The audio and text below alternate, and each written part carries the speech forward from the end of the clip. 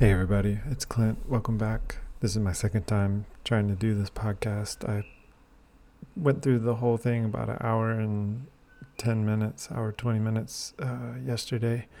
And there was a point about 4 or 5 minutes in where I needed to stop to adjust the microphone boom. And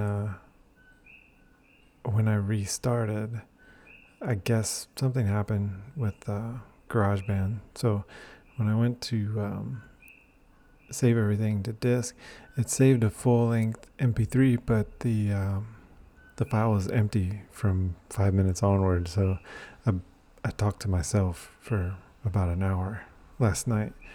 But that's okay because there were a couple of things after I finished that I had forgotten to talk about, and then there were a lot of things that I had talked about that I probably really didn't need to. I had repeated myself several times, so that's not saying that I won't do the same thing right now, but anyways, gotta do what I gotta do.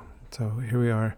This is the 5th episode of a Runnin Thought podcast, and this time I wanted to talk about some cool things that happened this week, and then also share some more tips for ultra runners, aspiring ultra runners out there.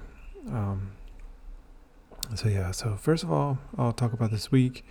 There were a couple of cool things that happened. I guess I'll start with the I guess more recent ones, and then move back to last Sunday.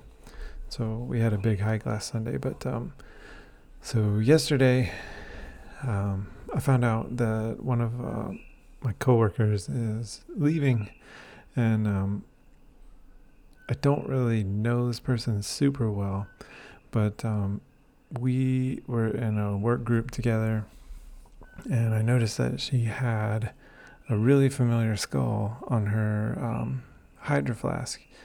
It was a skull sticker, and it had the little dudes high-fiving, like the silhouette of the little guys high-fiving in the nose part of the skull. And so I thought that was a Venture Brothers sticker, but it didn't say Venture Brothers. It was just the skull. So I wondered about it, and then the next day we were in the same work group, and I asked her, and she said, yeah, Venture Brothers. And I was like, no way, because I used to watch that on Adult Swim a long time ago. I don't even know how old that cartoon is. If you've never seen it, it's worth a look. It's pretty clever little cartoon. But anyway, so that's the way I met this person. And so you don't meet people that watch Venture Brothers every day. But anyways, so we don't have like a very frequent back and forth dialogue at work, but I found out that she is leaving. So that was a bummer.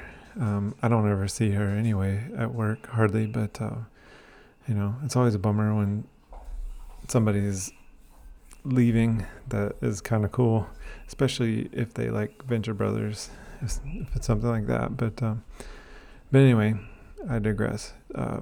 She's taken off, and in her email, because I had sent her an email and say, hey, hadn't talked to you in a while, heard you're leaving, good luck. And she sent me one back. I think I'll probably see you around, because she's going to be doing work for a company, I guess, that will maybe be on premise or whatever, where I still work at. But so yeah, we'll probably bump into each other again at some point, but or maybe we won't. Maybe I totally misunderstood that part. But anyways, I sent her a link to this podcast. Number one, because she may be the only other person that is listening to it right now. hopefully I didn't scare away everybody else, but just in case, I wanted to have one more listener. But then also, it was just kind of a thing. Like I've got the podcast, and if you ever want to hear me talk about not that much, then you can always find me here. So wasn't expecting her to actually listen to it, but she wrote back later, hey, I'm listening to your podcast, and it's good. I've got she said that I have interesting content, and that my voice sounds good. So that made me totally happy, because I kind of think the opposite. Like, my content is not that interesting, and my voice is not that great to me. So having somebody else kind of give me that affirmation was awesome. And yeah, so thank you to her, and good luck to her in her next endeavor. I'm sure she'll be fine. So that was one cool thing that happened. The second cool thing that happened is, after work yesterday, I went to my normal running place, and I hadn't gone running for about almost a week. So Monday, Tuesday, Wednesday, I did not go, because I was just giving myself a little rest. The Garmin was telling me that I was actually detraining, so I decided to listen to the Garmin, because I felt kind of rough, but we'll get into that a little bit later. I didn't really feel that rough, but I felt like I needed to recover a little bit more. But yeah, so I did get to go running yesterday. I saw Willie Nelson in the parking lot. And so if you have listened to previous podcasts, you know that Willie Nelson is not the Willie Nelson, but Willie Half Nelson, the chicken with a gimp leg that walks as if only half of its body is working. So I saw her. I'm pretty sure it's a hen and not a rooster. I saw her yesterday, and I got to throw her a piece of beef jerky, and she ate it. So I feel like we're making progress in our friendship. So there you go. But that's not the cool thing that happened. I mean, that is a cool thing, but that's not the cool thing that happened yesterday. So I go to the, of course, like after work, I go change my clothes at Boiling Pots, and then I go up to the parking lot, and I'll usually kind of procrastinate a little bit before I get started. I like to trick my body into actually doing physical activity. So I'll start off with a little bit of procrastination at the start of it, like filling my water bottles kind of slowly, making sure to check that my glove box is locked about 5 times, tying and retying my shoes, making sure the truck door is absolutely locked on both sides, at least 2 times. So those kind of shenanigans. So I usually do that, and then I will start walking, and I'll walk for about the first half mile, 3/4 of a mile, just as kind of a warm up, just to let everything like get tricked into thinking that we're going for a walk. And then right at about 0.60 miles, I'll kick in to some running, and then it's just it's pedal to the metal. It's as pedal to the metal as I can possibly get from then on. But yeah, so I'm procrastinating in the parking lot as usual before my run, and a car pulls in, and then a Jeep pulls in, which I can only assume was full of tourists And I don't mean that in a negative way. I just mean that that's what they were. They were here on vacation, possibly. They could have been from the other side of the island or from another island or whatever. I don't know. But like I said, I don't mean in a negative way. But they had never been to this place before. And I know that because as I was fiddling around with my phone, one of the ladies from that party asked me if I was going up to Narnia. And so I think I've described Narnia before. Narnia is not the actual name of the place. It does have a real name, which I cannot pronounce. Starts with a P, and you can definitely look that up. It's on Google. It's up Waianui Avenue, past Boiling Pots on the left-hand side. So, anyways, the lady asked me, "Are you going up to Narnia?" And I said, not, well, yeah. I said in probably the what sounded like the most pretentious way to her, yes, I come up here to run every day. Okay, so it's kind of like that joke. How do you know if somebody's a pilot? Yeah, I forgot that joke. I would actually have to look it up. But anyways, oh yeah. That's what it is. What's the difference between God and a pilot? Uh, God doesn't think he's a pilot. Nothing against pilots, but that's a joke. And you can kind of switch that with anything. So how do you know the difference between God and a runner? God doesn't think he's a runner. So, yeah, so I dropped that bombshell on her that I was going to go run that day, like I do every day. And as you can probably imagine, her impressed level was at 0. And she kind of says, well, is it safe up there today? To which I have no clue because I haven't been up there the whole week. The last time I went, which was probably like last Friday, maybe. I don't think I went on Saturday. I might have gone on Saturday, but definitely last Friday. And it was super muddy water and very, very, it was flash flooding. It was not even flash flooding. It was continuously flooding, like really full, really dangerous. But it hadn't been raining that much for the rest of the week. So, or the rest of this week. So, I didn't think it was probably going to be that bad, but I did kind of wince and say, "You guys aren't going in the water, are you?" And she says, "Yeah, we're thinking about it." And I just let her know,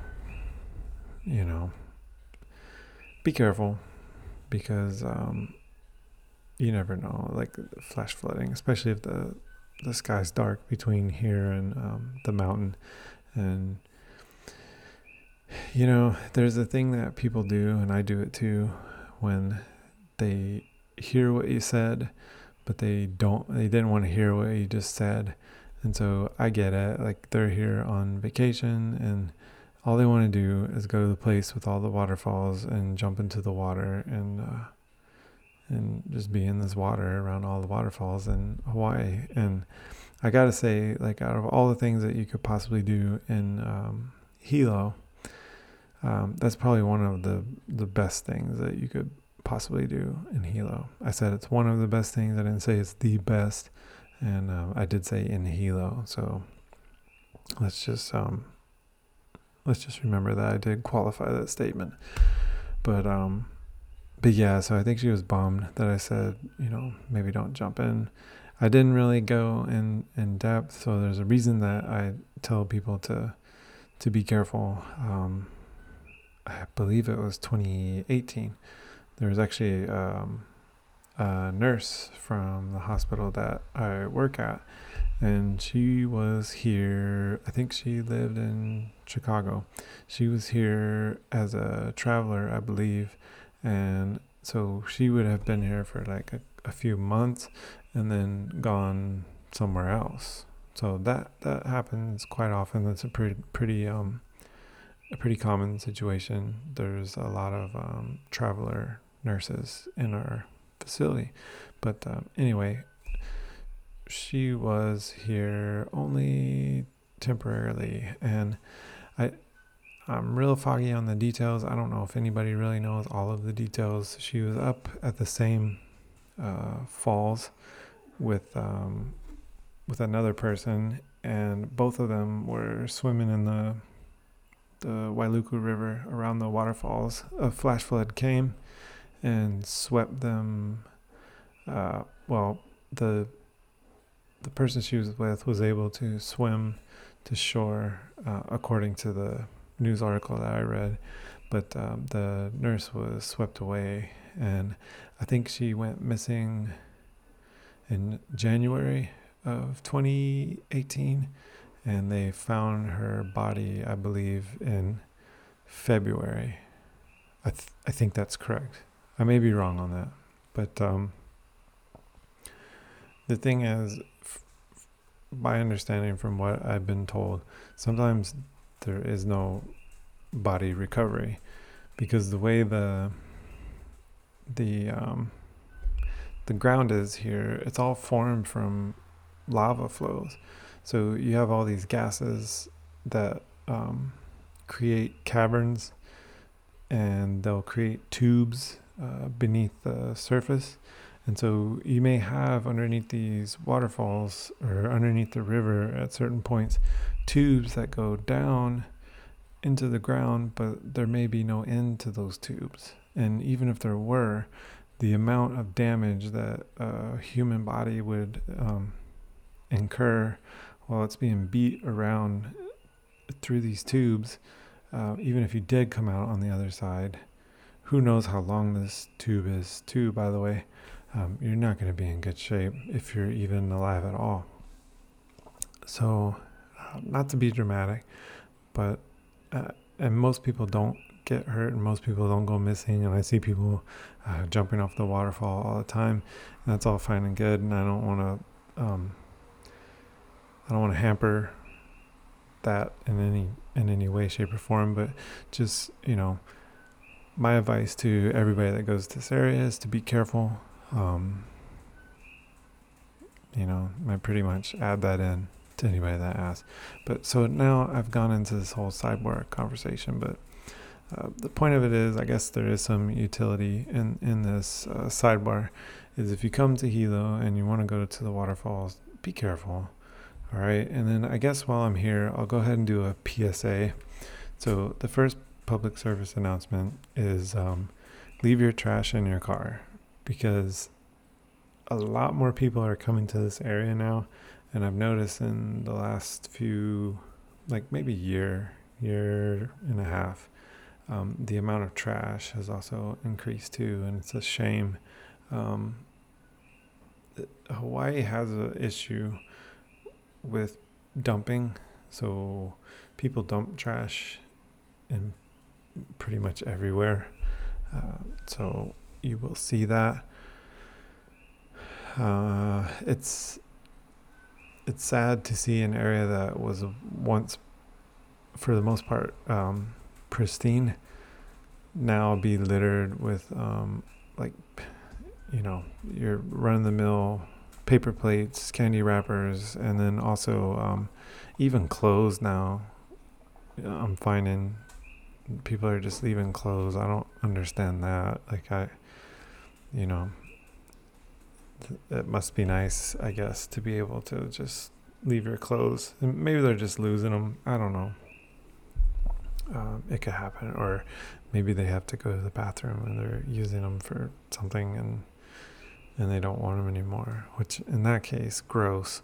But and there's bathrooms around. Like you can find a bathroom within a mile of this place. So go to the bathroom before you come up there. And then also take your clothes with you and take your trash. Don't even bring it. Just leave it in your car. There's no reason. The waterfalls are only 1.5 miles from the parking lot. You don't need to bring a bunch of candy wrappers and stuff anyway. Yeah, so stop that. And then if you're one of the people that dumps stuff in this place, I don't really care whether you live here or not.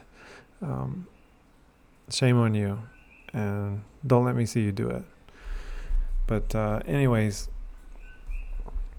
yeah, that's my PSA. Don't do that. If you see trash and you got something to put it in, pick it up and take it out with you. I've picked up, tires and all kinds of different stuff at this place. It's a shame. And the irony of it is, like, if you live here, not trash collection, but the actual, like, transfer stations, you can just take your trash and dump it there. There's no cost for regular household trash. But people just throw their stuff on the side of the road. It's a shame. But anyways, yeah. So there's that. Back to the story. Sorry for the sidebar and the PSA. Just be careful. Pick up your trash. That's all. So I'm dawdling around. This lady's asked me about the waterfall. I know that they're going to go anyway, no matter what I say. And they're going to jump in the water anyway, no matter what I say. And, more power to them. My general philosophy out on the trail, or just really anywhere in life, is no matter how bad I want to, and I usually don't want to that bad, I try to not worry myself with what other people are doing. And I try to not worry myself with what other people are thinking. If they don't like me, fine. If they like me, fine. If they are doing something that I consider bad, stupid, ill-advised, fine. I default to not intervening and just letting them find out on their own. Most of the time, they're not going to kill themselves, and they're going to either learn their lesson or they're going to get off scot-free and not incur any damage or whatever. So I just let people be people. And so if they're roaming around lost, I let them roam around lost, because maybe that's what they want to do. I'm the kind of person that I purposely drive to the middle of nowhere, and I go out on a long excursion, and getting lost for me is sometimes part of the experience. It's not something that I love to do. It's not something that I set out to do, but if it happens, I can figure my way out of it. And so I try to let other people also have that freedom. I think it's good for people. I think it's a good lesson for people to learn to not depend on their smartphones to get them out of a triple canopy jungle or a desert area where there's no phone reception and all of the terrain looks exactly the same, and the trail that you're on looks like every other bit of your surroundings, especially at dark. I think that these are good lessons to learn, and so that's just me. But generally, I try to keep my opinions and my influence out of other people's lives and just let them do whatever. So if you see me on the trail, I'm usually going to kind of wave my, kind of do a peace sign, or I used to do shakas, but then I kind of figured that that's kind of corny for a white guy to do shakas to everybody that he sees. I think, like a peace sign or kind of an indifferent sort of waving gesture is probably, fine. Because I don't ever know how people are going to react. I don't ever know if people want to interact or not. Most people are cool, but then some people, they don't. And so it's not even worth my time. So I just default to just letting people do what they do. But I say all that to say this. If you come up to me on the trail and you're asking for directions, it's kind of a crapshoot, right? Because sometimes I'm out there and I just want to be left alone. And that's no fault of yours. And that has nothing to do with, it's more of it's more dependent on what kind of day I've had, how my life's going at that point, and sometimes I just don't want to talk to people, and I just want to go out there and blow off some steam, So I don't hate anybody, or I don't dislike tourists. I don't dislike people that are lost or whatever. But the thing is, like, sometimes I just need to and I don't want to get out, and I don't want to have a bunch of conversations while I'm trying to do my thing. I don't feel self-important. I just running is kind of a coping thing for me, and it kind of helps me get through the week sometimes. But so anyway, I'm not trying to be super unfriendly. Know that deep down I love you as a human, I guess, and I want you to be safe and okay, and yeah. But anyways, so I said all that because it helps to illustrate why the day went like it did. So these people, they get their stuff together, and I'm, getting my stuff together, getting ready to go out on my run. And I take off about the same time that they do. I end up going down a couple spurs that lead off of the main trail, just because it adds a little bit of distance to the overall, and I've still got kind of a closer proximity to my vehicle, just in case I need to get back to my truck for any reason. I don't like to run real far away from my vehicle, like on a weekday when, it might get dark, or, inclement weather might move in, or whatever, I get hurt or whatever. And I don't really like the idea of being hurt in the dark, trying to get back to my truck from far away. So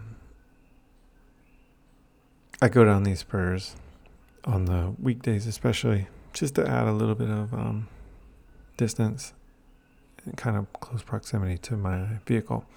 So I go down the first spur, I come out, I meet up with the group again.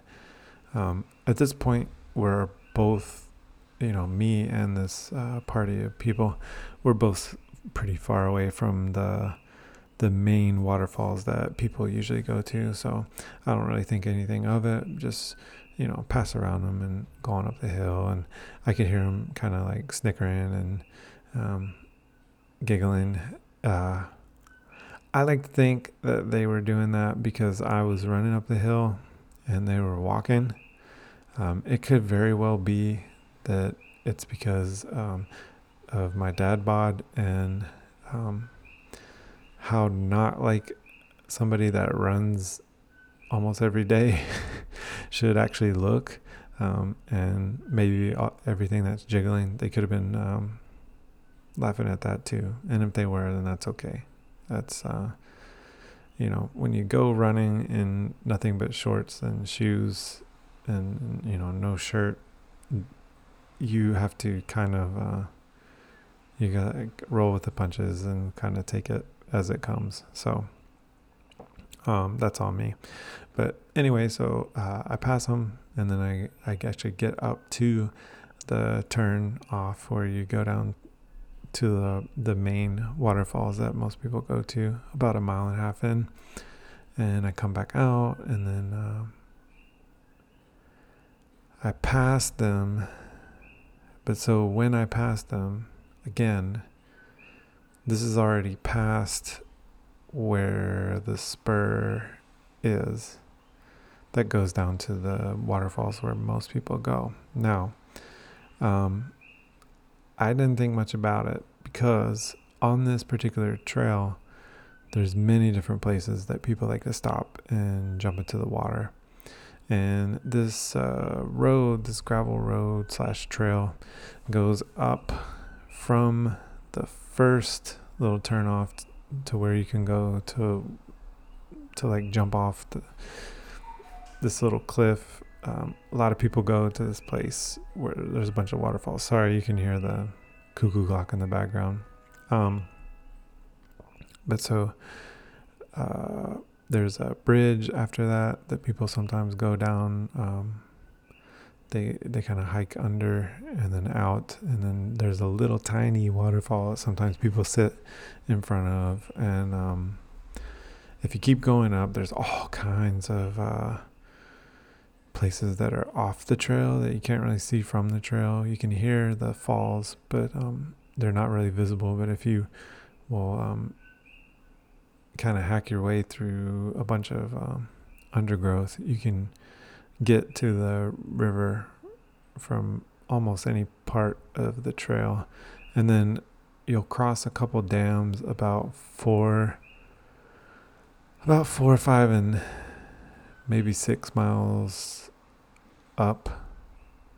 I think all together, round trip, I think you can do about 14 miles. I might be wrong on that. It's been a while since I did a up and back just on this one straight shot. A lot of times I'll add so many spurs into that I don't really know. I can't really remember what the distance is from just straight up bottom to top, without deviating.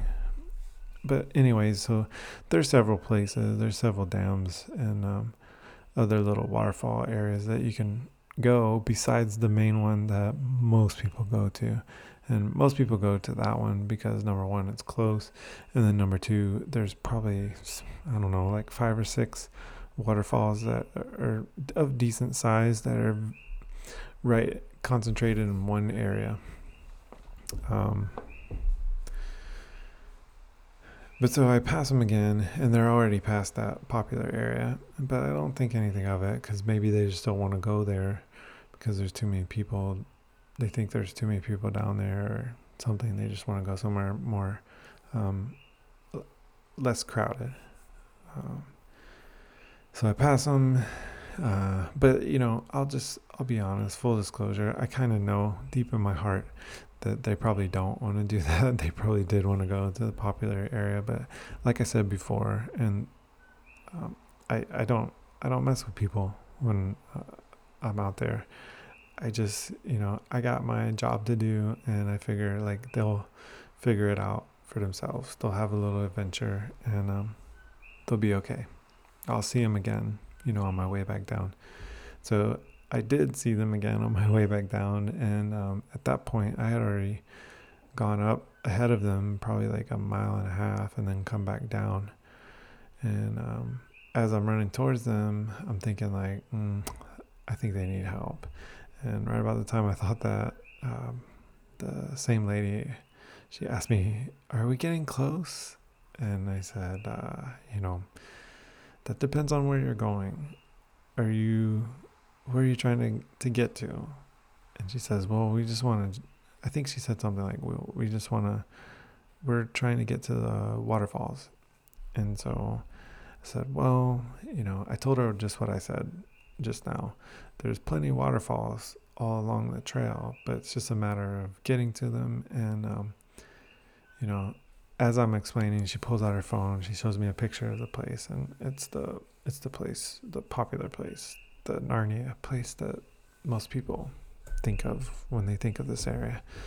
And so I told them, go back down the hill, and then you're going to cross over the bridge, cross over the cattle guard, and then you'll take a left after that, and then you're there. You're good to go. And it's only, it's less than 1 mile to this place. And so I left them with that. And not a whole lot was said. I think they probably said thank you or whatever. I mean, they were nice people.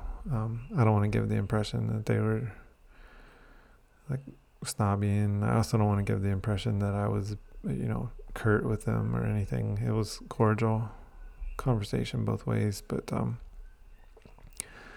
But so I'm headed back down, and I'm thinking, I've seen a lot of people not know where they're going out here, and just, I know me, when I get directions from someone, sometimes I have a little problem with remembering exactly what they said. So as I'm going back down, I grab some sticks, and I kind of make a little arrow on the ground that points down to the waterfalls. And I run down that spur because I'm just trying to add some more distance to my run. And I'm coming back up, and it's pretty out of character for me. Usually about them, putting that arrow down to show them where to go was like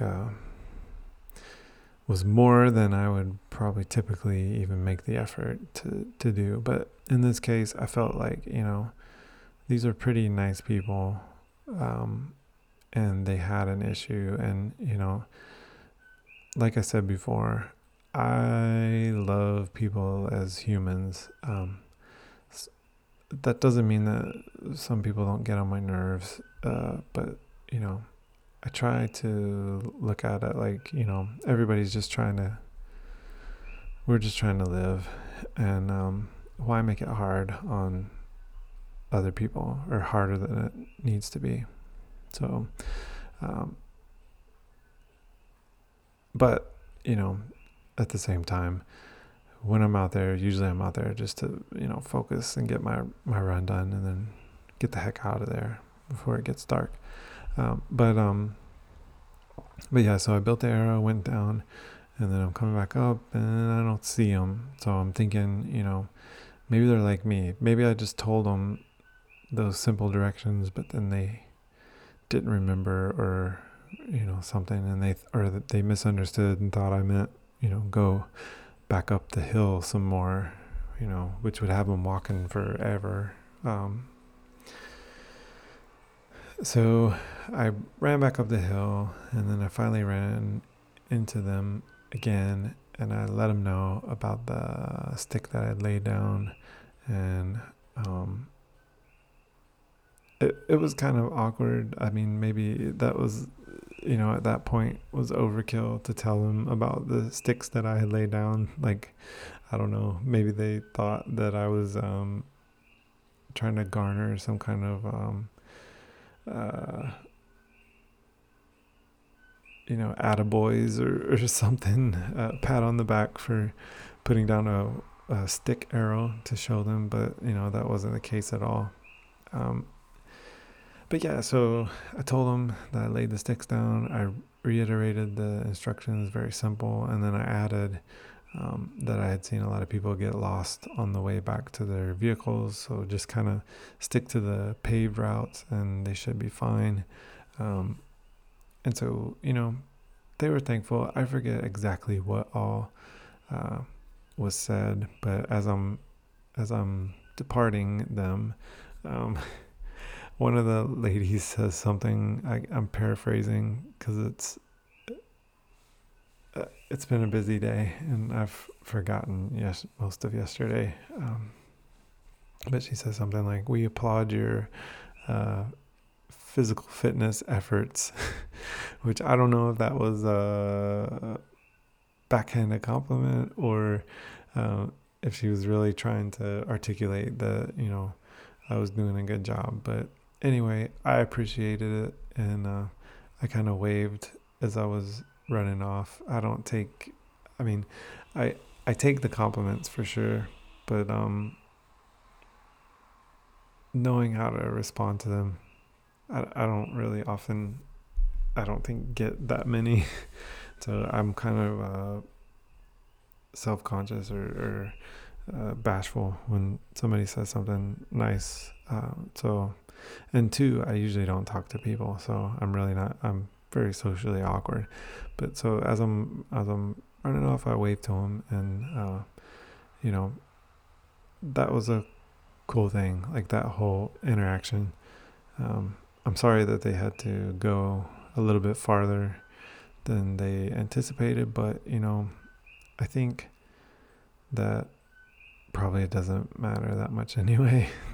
They got to walk in a pretty nice little forested area, and um, they didn't go that far, and they got turned around and back on course. So I hope they did get to go and get in the water if that's what they wanted, and I hope they're all safe now, um, and having a good time, uh, which is really not a hard thing to do, but it's really it's getting kind of interesting because of the coronavirus stuff. So I hope everybody will be okay with that too. It's not hitting Hawaii bad yet. I think there's 2 confirmed cases on Oahu, and then I don't think that there's any on Big Island yet. But my understanding of the virus is that it um, multiplies quickly, so the cases increase exponentially every couple days, every 4 days or so. So it has the potential to be really, really serious. And I hope that anybody that's traveling here, or anybody anywhere, I hope that this thing will resolve. And I hate to see the news about people dying or people being hospitalized because of this, but anyway, so hope everybody is okay, takes care, and is having as good of a time as they possibly can. But yeah, so sorry if that whole story was a letdown. It was just a cool thing to me because I actually talk to people, and for me that's a big step, because I usually don't. I keep to myself. There's a lot of reasons for that.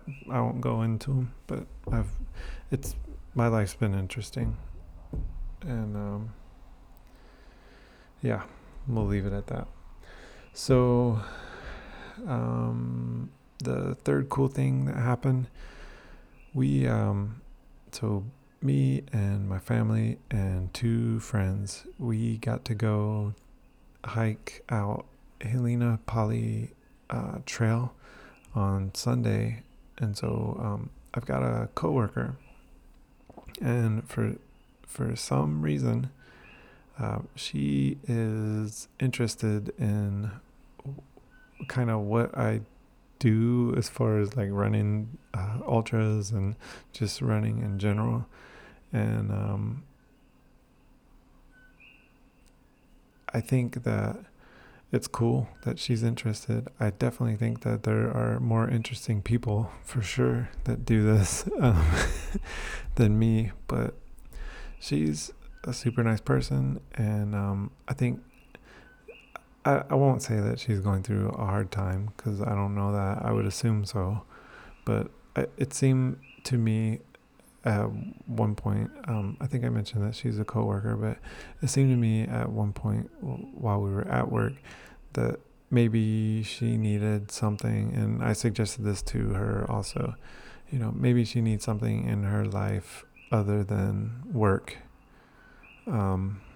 She needs a thing to be there when work is not going satisfactorily, or when work is a letdown, to kind of fall back on, or to focus on, or to get some sort of what do you call it, like clarity from. Because I know for me, going out and having these kind of small accomplishments, the big accomplishments for me, menial small accomplishments in the grand scheme of things, and even in relationship to what other people are doing. But like I said before, I don't try to compare myself to other people. I just kind of do me, and I know for me what works best is consistently being out on a trail, and kind of blowing off steam. So I had suggested this to her, and what I had suggested was a hike. And I have done the Helena Poly Overlook Trail before by myself. I think at least once or twice. Well, actually, so I've done it before by myself, and then I actually took my son when he was 5. Not all the way down, but I took him. I think I took him all the way down the kind of ridge portion of it, which is at the very beginning, and then back up because he was only 5. But this time we hiked Helena Poly all the way out to Ka'aha. So we were going towards Ka'aha. Now we didn't get all the way to the end of the trail, but we got most of the way. But hang on, let me back up a minute so I can finish rounding out this the setup for the story.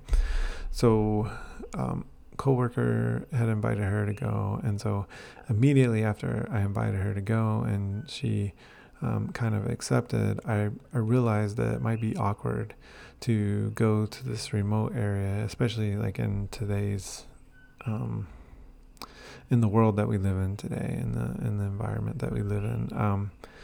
I thought it might be awkward to go with a female coworker and male coworker into this remote area. And although we work in close proximity every day, we don't work on the same projects, so there's not a lot of dialogue between us. So how much do we really know about each other? We really don't. And I can totally empathize from a female perspective, like maybe not being so comfortable going out into the middle of nowhere with some person that you only know from work. So immediately after inviting her and her accepting, I tried to get more people to come. So I it's a no-brainer. Invited my wife and asked her if she wanted to come, and she did. And just to kind of even things out, I had invited 2 more people. One of them was not able to show up, but another one was a friend of mine that I met about a year ago while I was running up at Narnia. I think he had just moved here recently. He had lived on other islands before, but he had just moved to Big Island, and he was an interesting person, like right from the get-go. I knew, and if you've ever seen me in real life, or you know who I am, then you know that I'm a pretty different looking person. I guess there's definitely some kind of story behind me. I don't know if you can really discern what that story is. Probably, it's a pretty crazy story if you're just going off of how I look. But anyways, so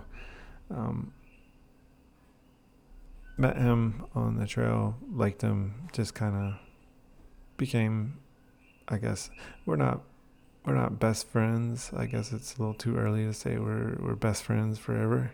I don't know if we'll ever achieve that, because I think I get on his nerves sometimes, or maybe all the time. I don't know. But we definitely have some pretty interesting conversations. And I mean, I like hanging out with the guy. So I definitely wanted him to come. And he's got some, so he doesn't do a lot of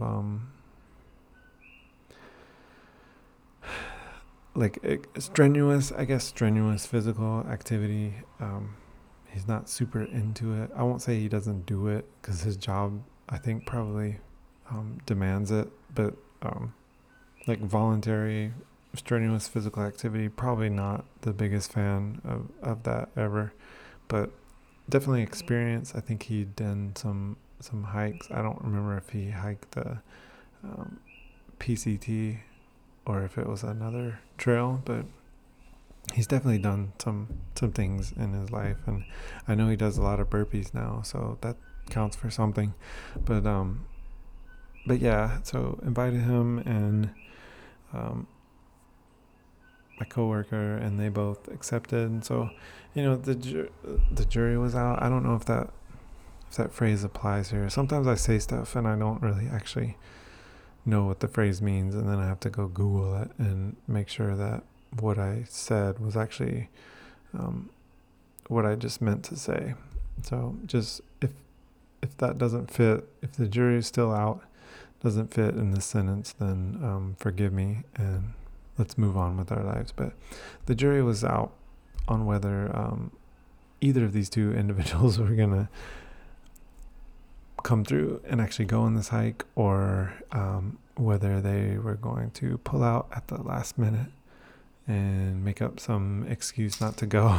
So things were not looking very good for one of them. I think they had just had one of those weeks where everything was going to crap, and they were busy, and all of the things that typically arise when you're about to embark on a 18-mile round trip hike into the middle of nowhere, where only helicopters can rescue you and back. So yeah, but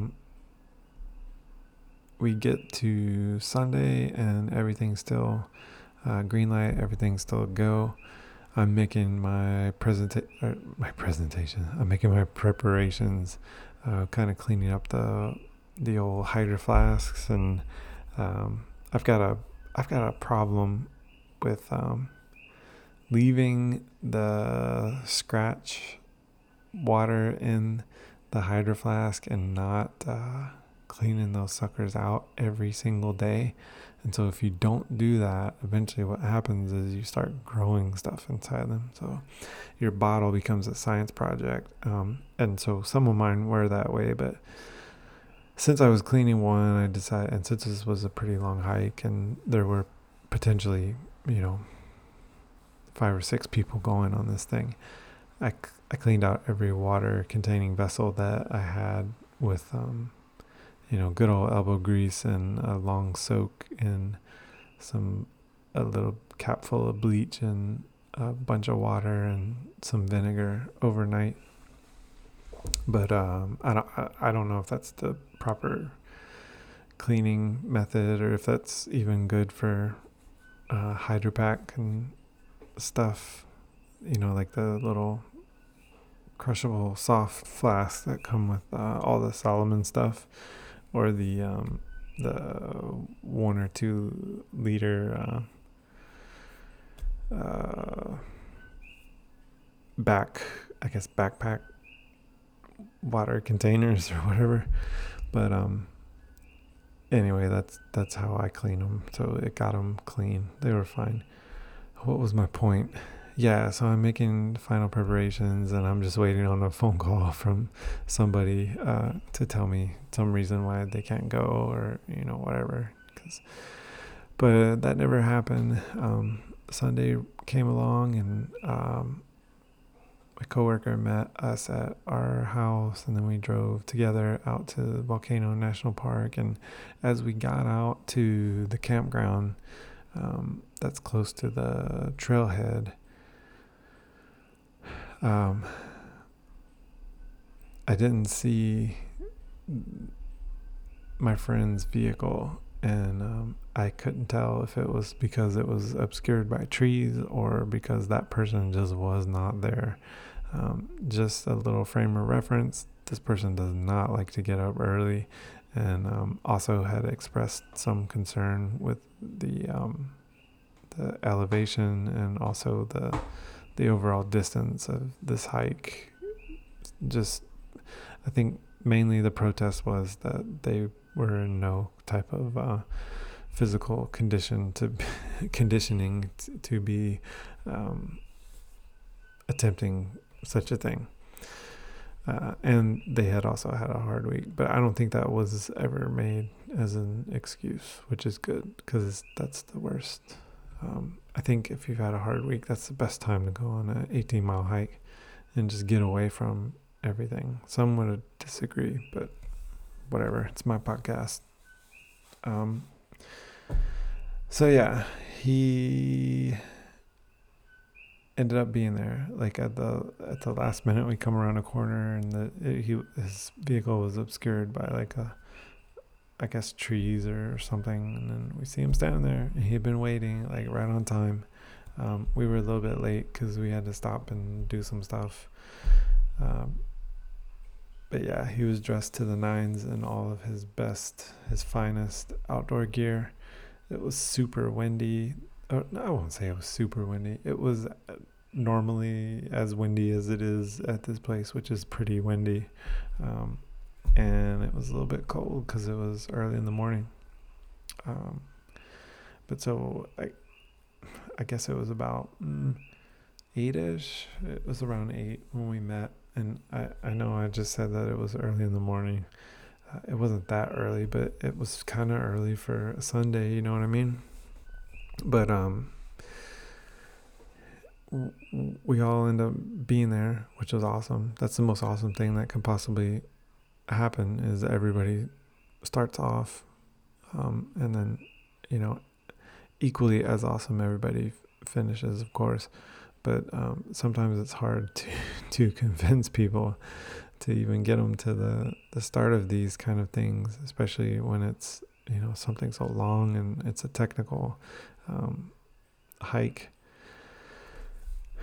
So we started out, and I forgot to mention that my son also came on this one. That's kind of like the highlight of this whole story for me. Like I think all of us went on our own little personal voyage that day, but I saw the most growth happen in the shortest amount of time with my son.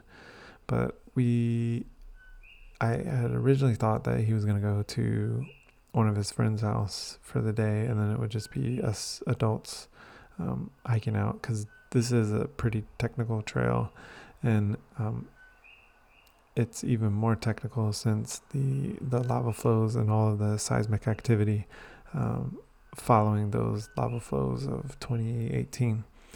A lot of rocks have, there's been landslides, and a lot of the trail is just barely hanging on.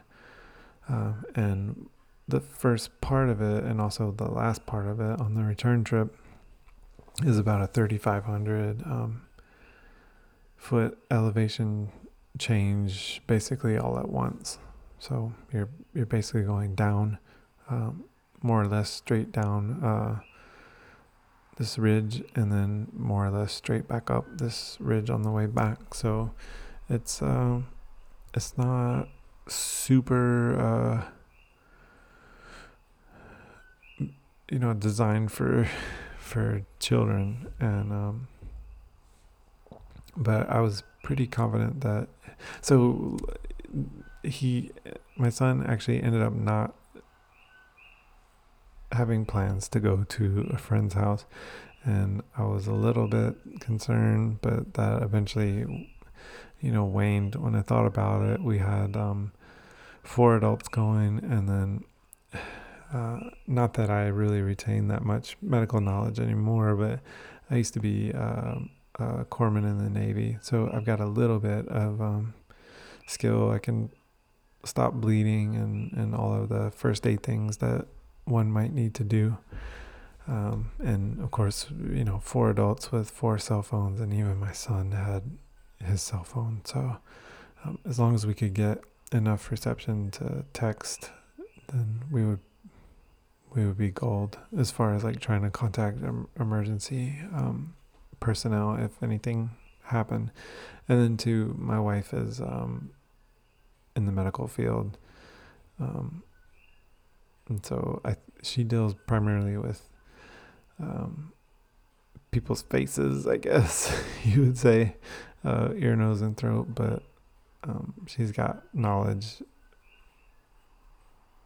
above mine for sure, if anything were to happen. So after considering all that, I didn't feel as bad about bringing our son, and since he had done the hard part of it when he was only 5, and now he's 10, I didn't think that it would I knew it would be a challenge, but I didn't think it would put anybody in danger. So he came with us, and I guess I'll describe the trail a little bit before I get into like the rest of the hike. So it was me, my wife, my son, my friend from that I met on the trail about a year previous, and then my colleague, who I think this was like one of her first long hikes. I think I might be wrong on that. Like I said, we don't exactly like talk that much either. So this was more kind of like just getting her out and doing something to get her mind off of all the nonsense that is going on with her.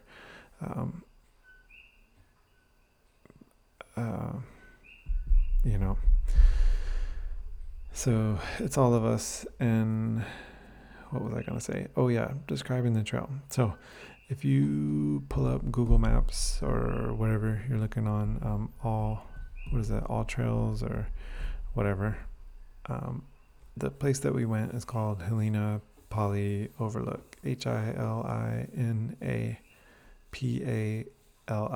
It's two separate words, Helena Pali. And I'm probably saying it wrong because I say all the Hawaiian words wrong, and a lot of English words are wrong too. But this place used to be accessible by vehicle. You could get to the overlook and park your car at the overlook. So the overlook's about 5 miles from the campsite. Okay. But now, because the road collapsed and there's parts of the earth that have cracked open, and basically there's hollow spots underneath the road in certain areas, they have closed the road from about the campsite all the way down to the overlook, which is about 5 miles. So that's added an additional 5 miles to this trail that used to not be there.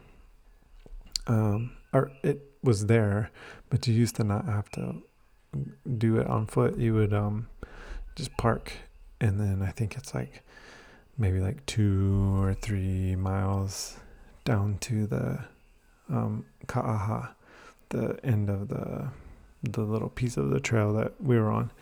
If you look on the map, you'll see that this thing kind of like triangulates, and you can hike all over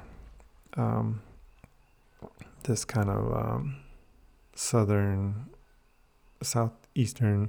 kind of flank area, and it's really beautiful out there. It can be daunting, especially at night, because the terrain looks very similar in all directions.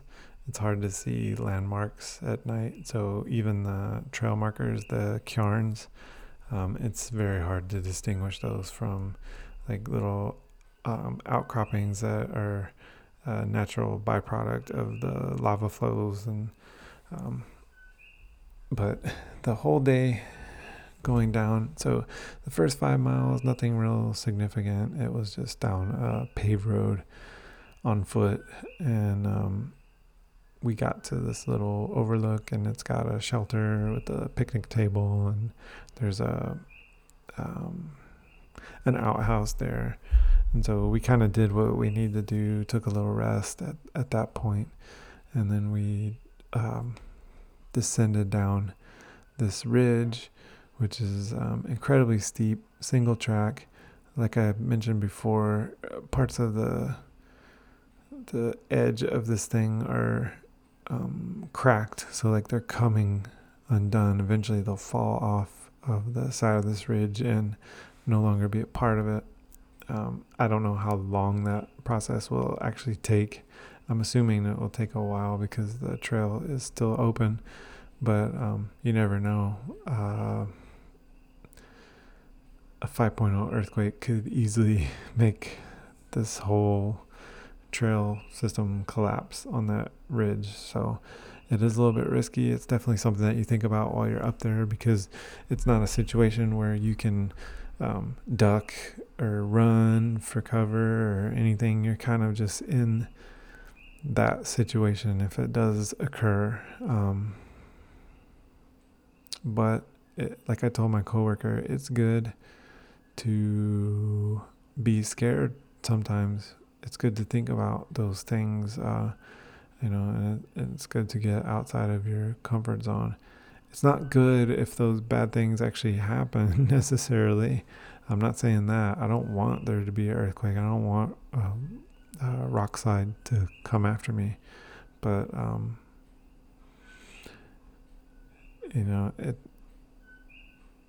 you can't live your life in fear of those kinds of things happening, or else you'll just stay inside all the time and never get to do anything.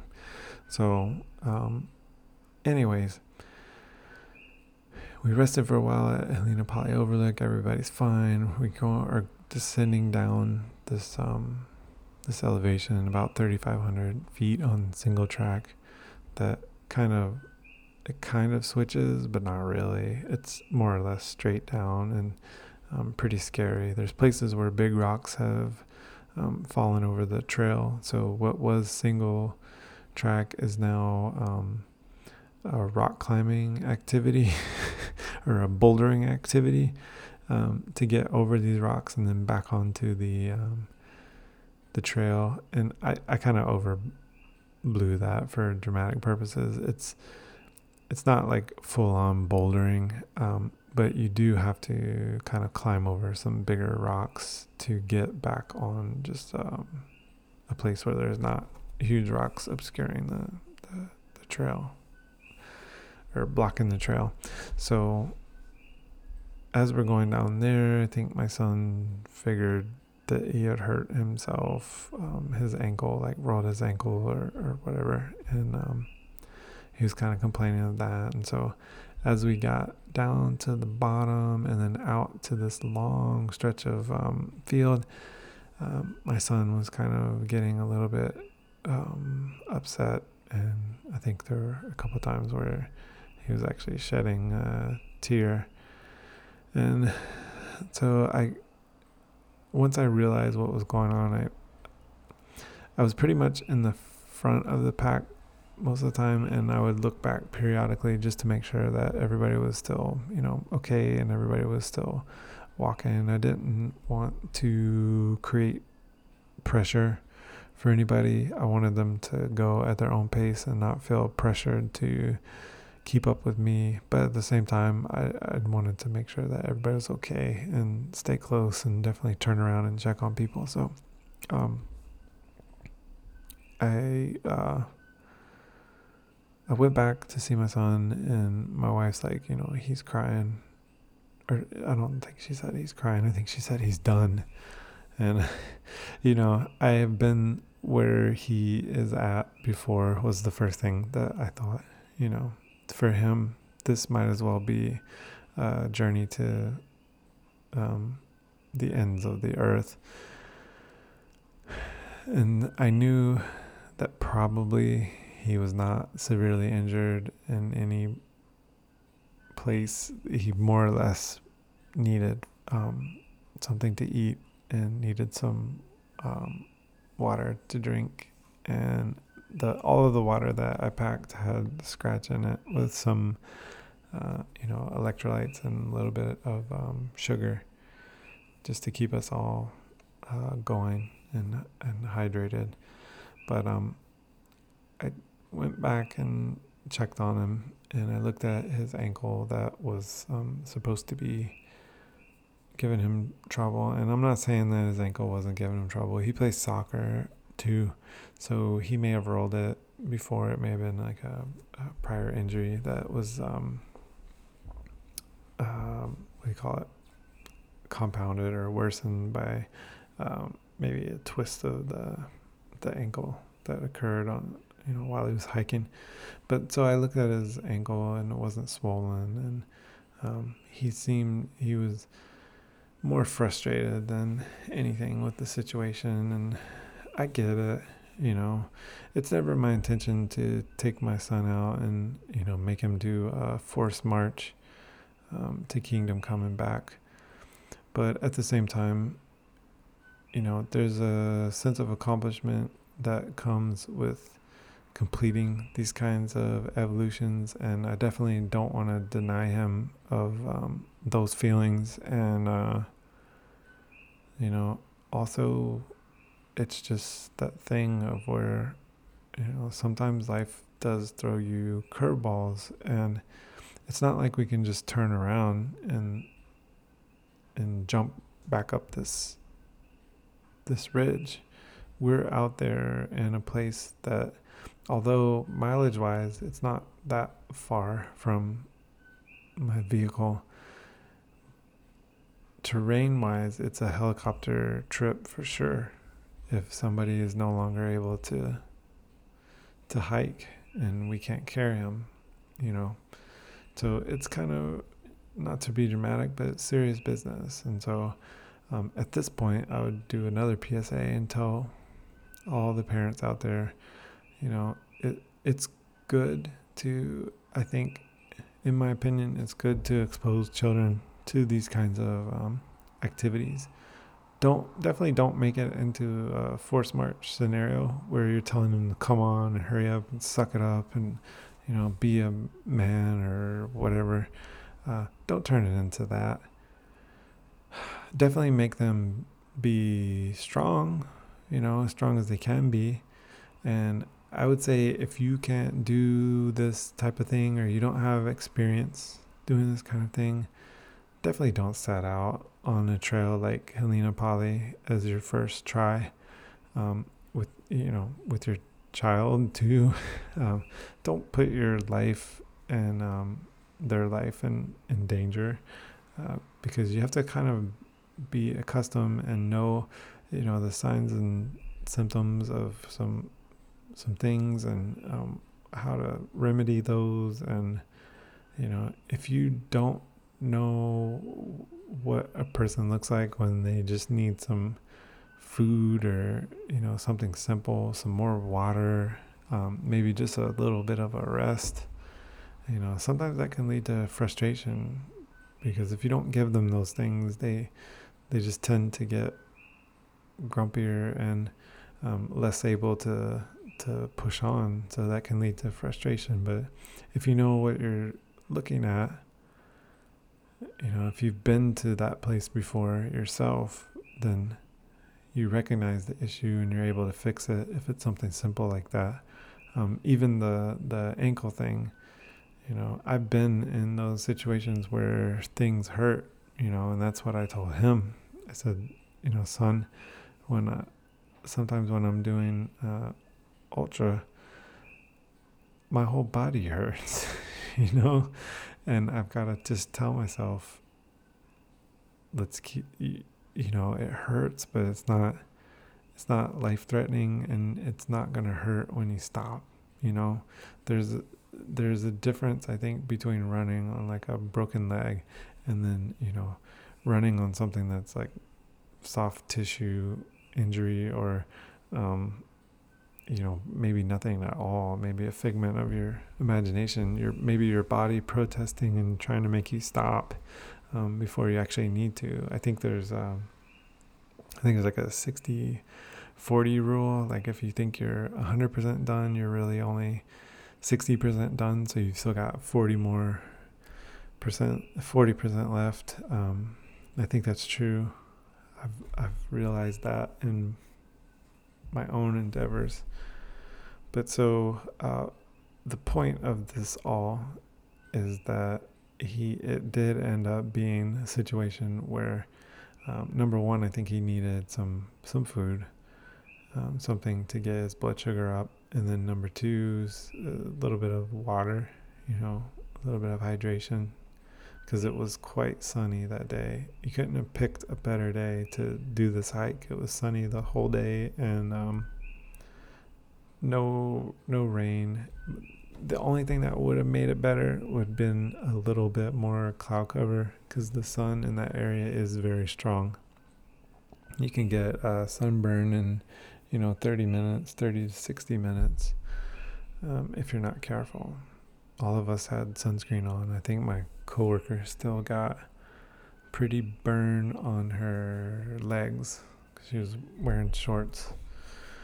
But yeah, so kind of intense sun. You definitely don't think about it as much with the wind blowing because you get all that convection, and you just don't think about, there's a huge hot sun burning me right now and I'm super thirsty. I might be getting too hot or too dehydrated or whatever because you got this wind blowing in your face. So it's counterintuitive. But anyways, so he ate something. He got the other thing that it was just he needed some guidance. He needed to understand like why he was feeling the way that he was feeling. So I tried to explain it to him the best way that I could, and that I had been through similar things, and I try not to be like, I've been through it, that means you can get through it. I try not to be that way because I understand, he's different. Everybody's different. People have different ways of coping with things. People's bodies have different limitations. And he's a child. I definitely don't want to like damage his ego. I don't want to damage his the way that he views outdoor activities. I don't want to give him a complex. So I'm not trying to like force him to do stuff, but at the same time I'm letting him know, hey, this has happened to me a lot of times. This is what's going on. You need food, you need water, you need to take a break. You can do this. I've been in pain before, kind of similar to what you're experiencing, and it doesn't always get worse. Sometimes it actually does get better. Sometimes it's your body, your mind, or whatever playing a little trick on you, and you have to kind of push through that. And then once your body knows that you're pushing through, it gets back with the program. So a lot of times that's what's needed. So short story long, he comes out of it. He's fine. And matter of fact, he's so fine that on the way back, the whole entire way back, he is ahead of everybody. He hikes back. Well, that's kind of a fib. He wasn't in front for the whole way back. So as we're walking back from Ka'aha towards the ascent, I guess we'll call it, he was in normal place, somewhere between me and the last person that was hiking with us. Once we got to the ascent, he took the lead, and he was in the lead for a long time, all the way up to the overlook, and then for a good portion of the paved road back to the truck. So watching that happen, watching him transform from being miserable to being happy to be there, that was the payoff. And it's kind of a gamble. I didn't know going into it if that's what would happen. There's a very good possibility that maybe he was done. Maybe the food wouldn't help. Maybe he was injured, and I lack the skill and experience to identify that. That could have been a possible outcome too.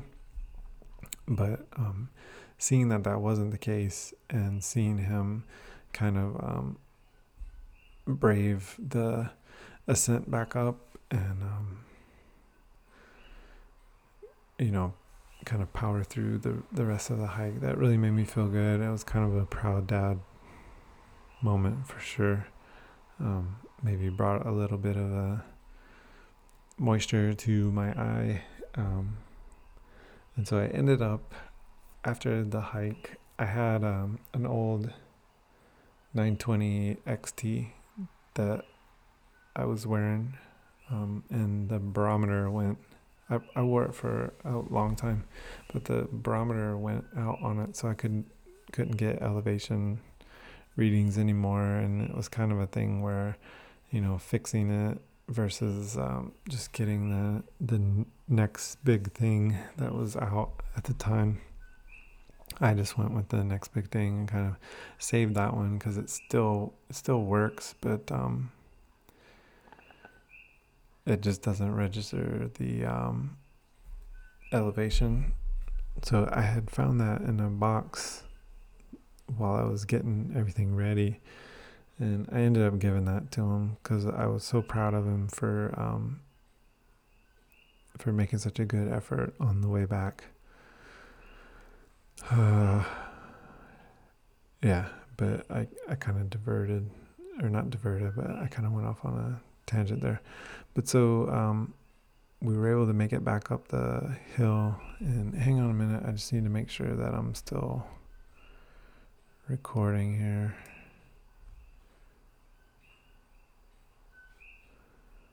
Something happened with GarageBand and the little thing's not moving no more.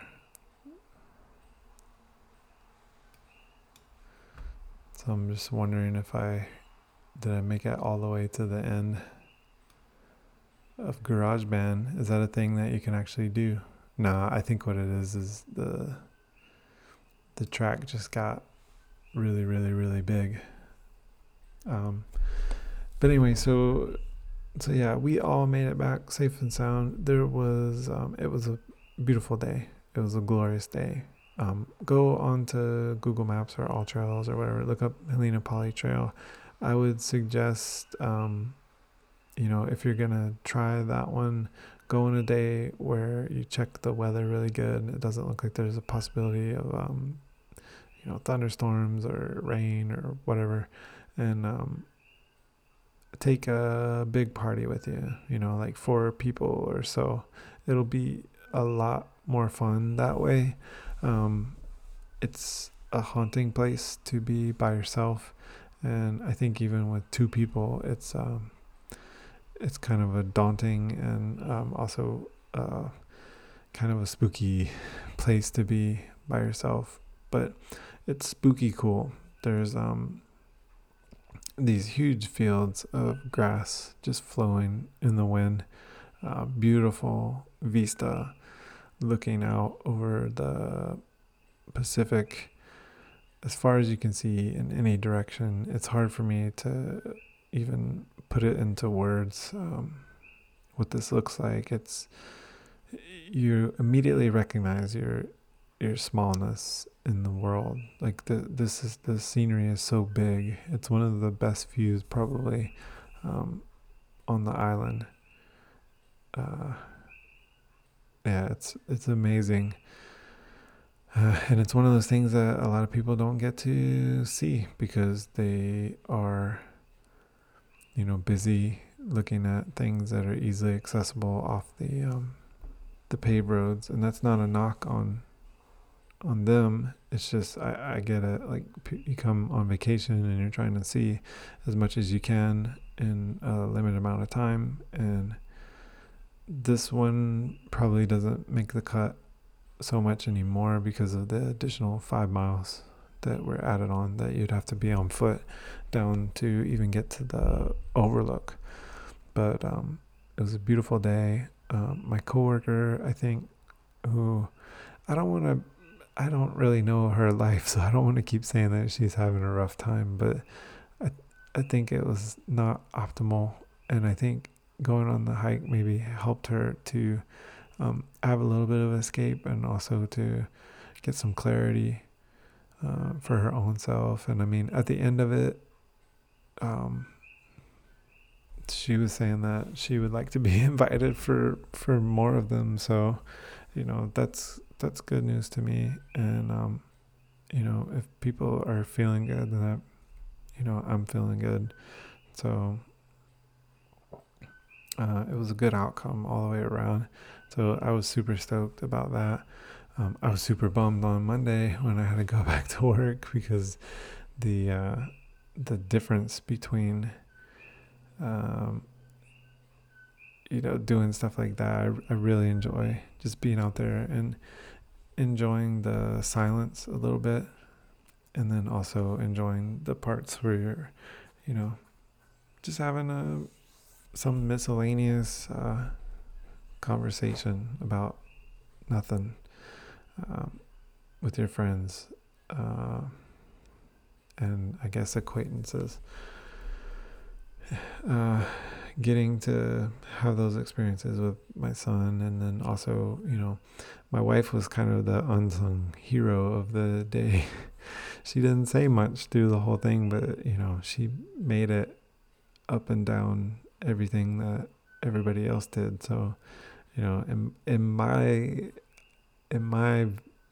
from my perspective, I think everybody that went down and came back up without an injury, death, loss of limb, a whimper, those are all heroes to me, because nothing beats getting back to the truck and then having something to eat, having all the water you can drink out of the jug, and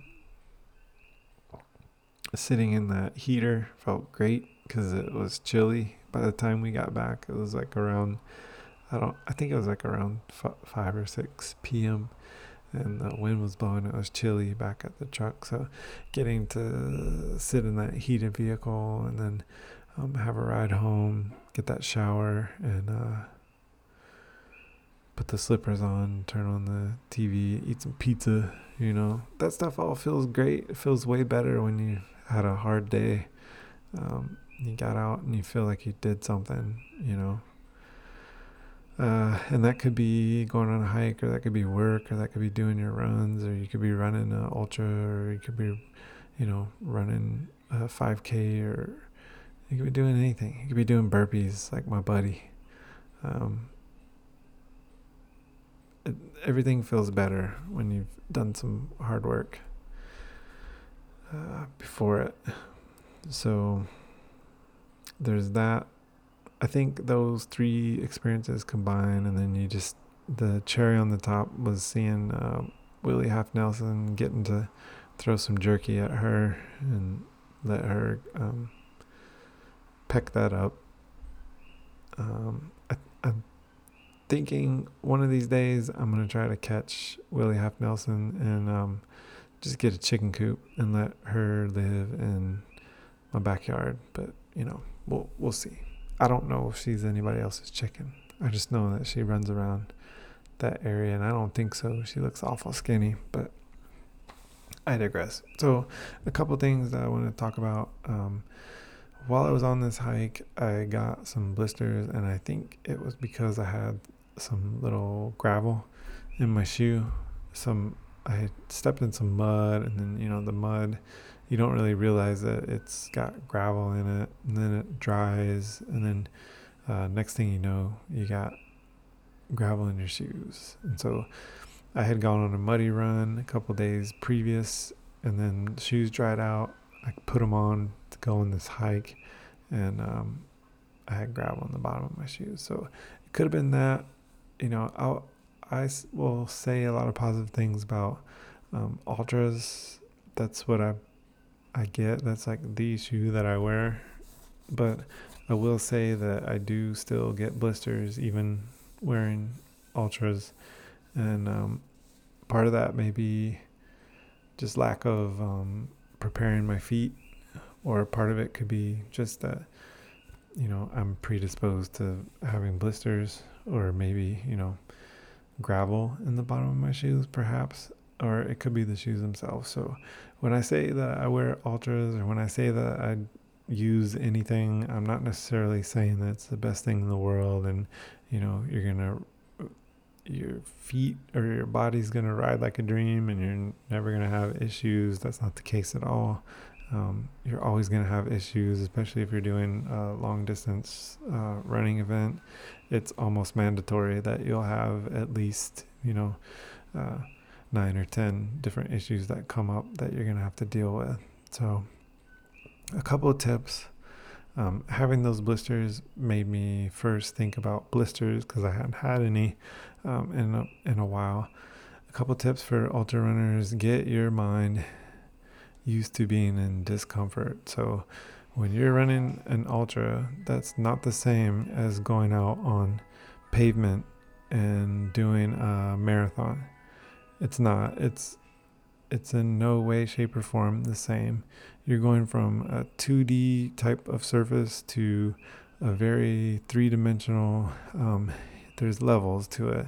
Like you're kicking rocks. You're having to raise your feet more to get over stumps and rocks, and you're going extreme uphill. You're scrambling. You're going extreme downhill. You're sliding.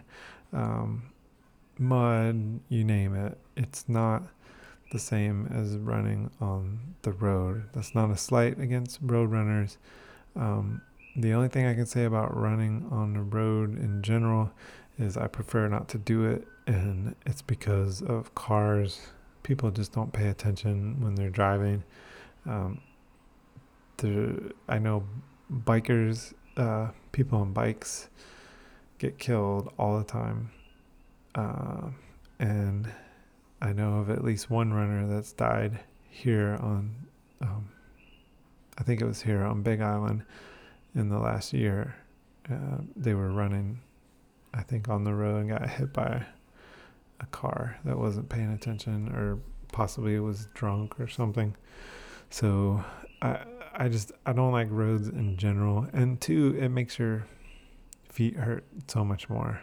I don't think it's good for you long term, but I'm also not a medical doctor, and I'm only 40 years old, so I may or may not know all there is to know in the world. So what was I gonna say? Oh, okay, yeah. So my first tip is to run trail. But as you're running trail, if you decide to progress to ultra, you're definitely going to have some aches and pains and some things that you're going to have to overcome. So the first thing I would recommend is proper foot care. So if you do get a blister, don't peel all the skin off directly after. If your blister is big enough, the last thing you're thinking of doing is touching it anyway. But you're going to want to leave those blisters intact at least for a couple days. You can drain the fluid out of it, but leave the skin on. Just stick a sterilized needle on the edge of the blister and kind of squeeze out some of the fluid. You can use moleskin to kind of tape around the blister and take pressure off of the center mass. And then also after a couple days have passed, you can debride or get rid of the blister skin once you've had a chance for the under layers of skin to kind of harden up and kind of take over. You can take off that kind of outer layer if you want, and then continue to put some kind of ointment on it, A&D ointment or something, and also you can keep using moleskin. Or you can do like I did and just leave it alone. If it's not that big of a blister and it's not getting infected, you can just leave it alone and it'll sort out itself. Sometimes your body will reabsorb the fluid and you don't have to drain it, and so that can work out too. If it does get infected, then you probably need to go see a physician just to make sure you're okay, especially if you live in subtropical or tropical climate where you could get things like cellulitis or staph infection or something like that. You don't want to play around with those kind of things, but by and large you can treat a blister just like I just said. When you're running with blisters, you can there's really not much you can do. You can prepare beforehand by putting a bunch of Vaseline or bag balm. I started using bag balm. You can get it at CVS, and I think you can order it on Amazon.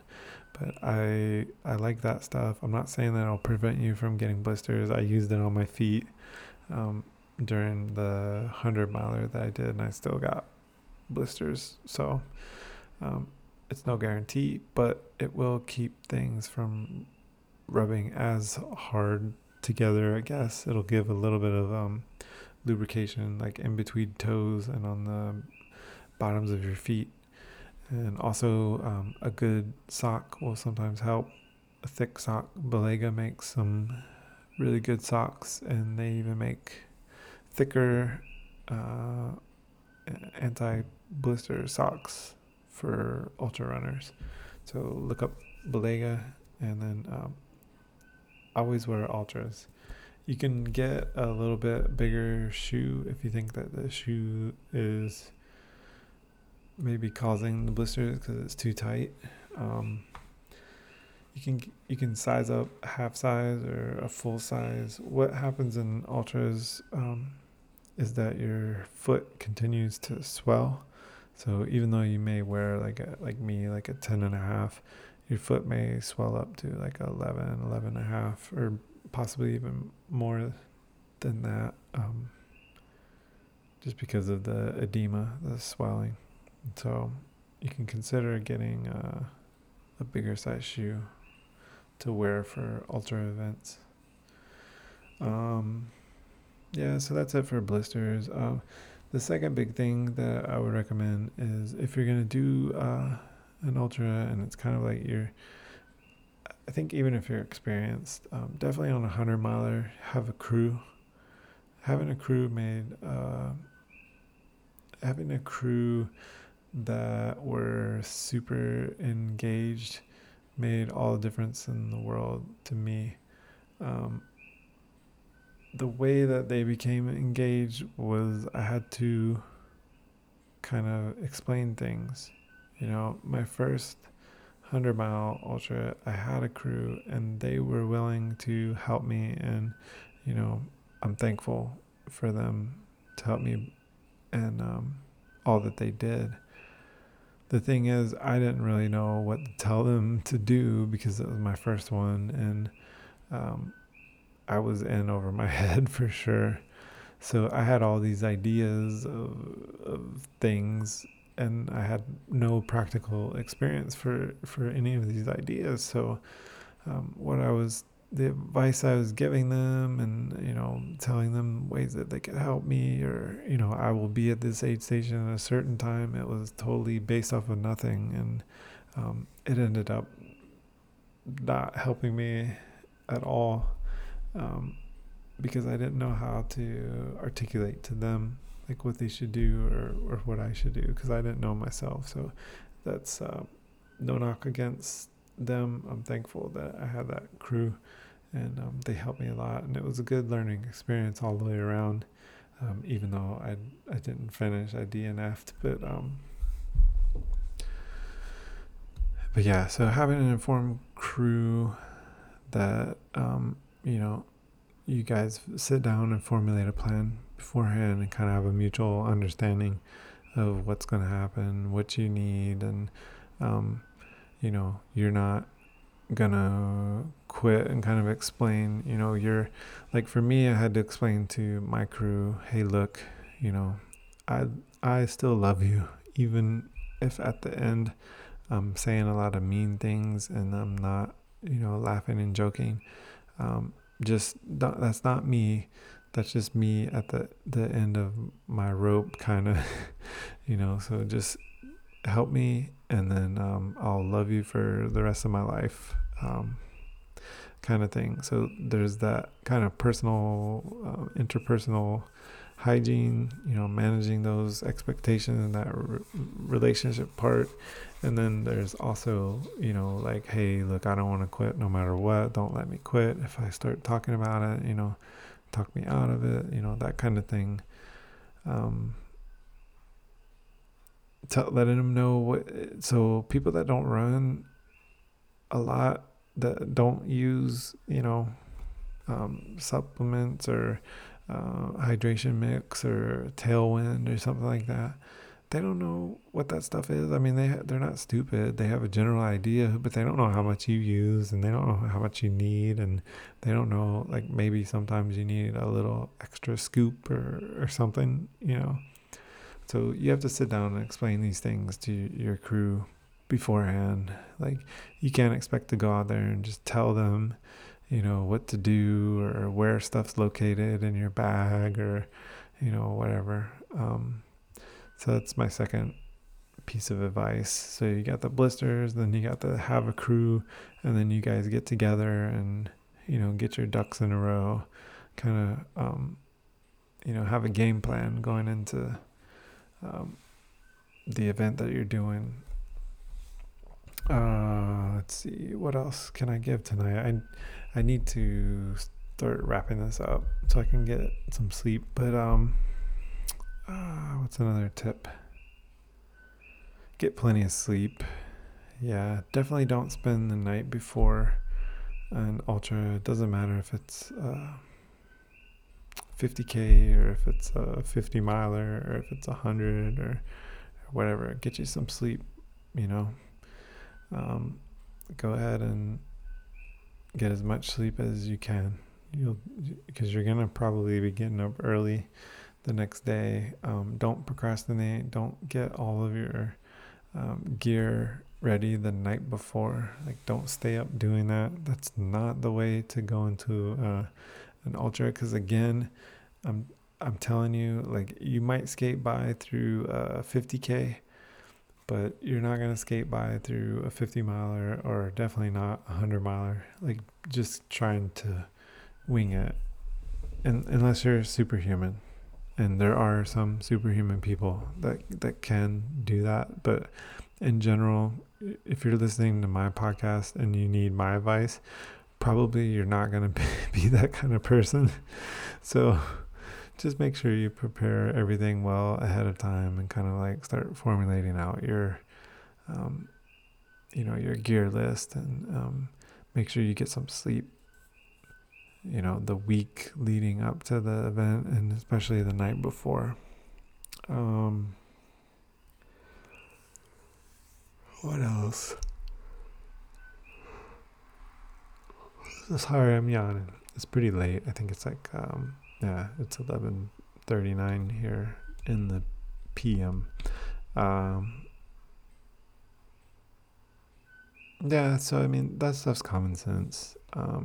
Also, so what I was saying, the point I was saying was, this is not like a road race. You're not going to feel good through the whole thing.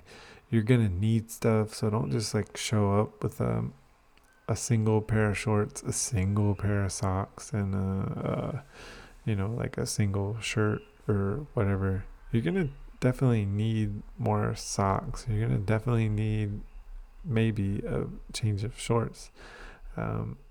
You're going to need all kinds of things. Make sure you don't come under prepared for the temperature, for the terrain, you know, whatever. Make sure you research a little bit at least, and don't just show up and think that you're going to wing it. You're not going to wing it.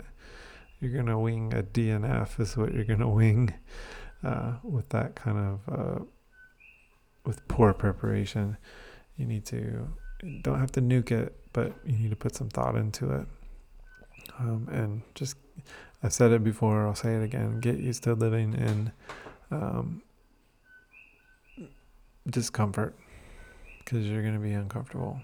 You're just going to have to make it through. You're going to have to hustle through, but you can do it. So because my brain is already starting to go to sleep, I'm going to go ahead and wrap this podcast up. Hopefully this one will save, and I won't have to do this over again, but I do want to do another podcast soon, and I want to give some more advice on ultra running, because I got a friend that is getting ready to do his first. He wisely chose to do a 50K for his first ultra. This is, I guess, his transition from marathons to doing trail ultras, and I think that the race that he chose was a good one, and I think that the distance that he chose makes sense, and that could be kind of the next tip, is to not try to overextend yourself. There's temptation there to let your hubris get the best of you and think, I run a marathon, so I could definitely run 4 marathons in a row.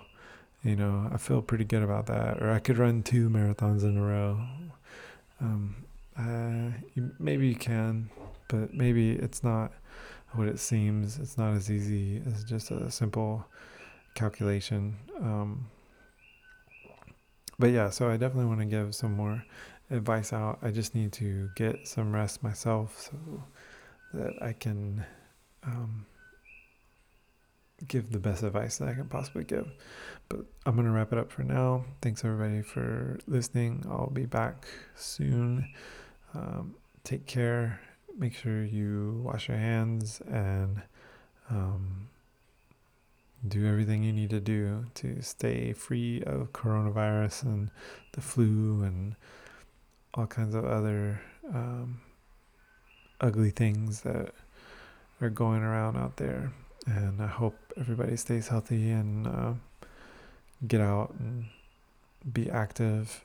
And if you head over to runninthought.com, I've got I'm making posts, as time permits and as I'm able to think of things. I'm making posts, and then of course you can see all of my activity feed and all of the previous podcasts on runninthought.com. If you get a chance, head over to the shop and grab a t-shirt. I actually got one for myself, super comfortable, and those are coming from Teespring. They're a little bit more expensive, but they don't actually print the shirt until it's ordered, so it's kind of it saves me from having overhead, and also your purchase will benefit me and help me keep the podcast cost kind of minimized. But yeah, thanks everybody for listening. Have a good week, and we'll talk to you soon.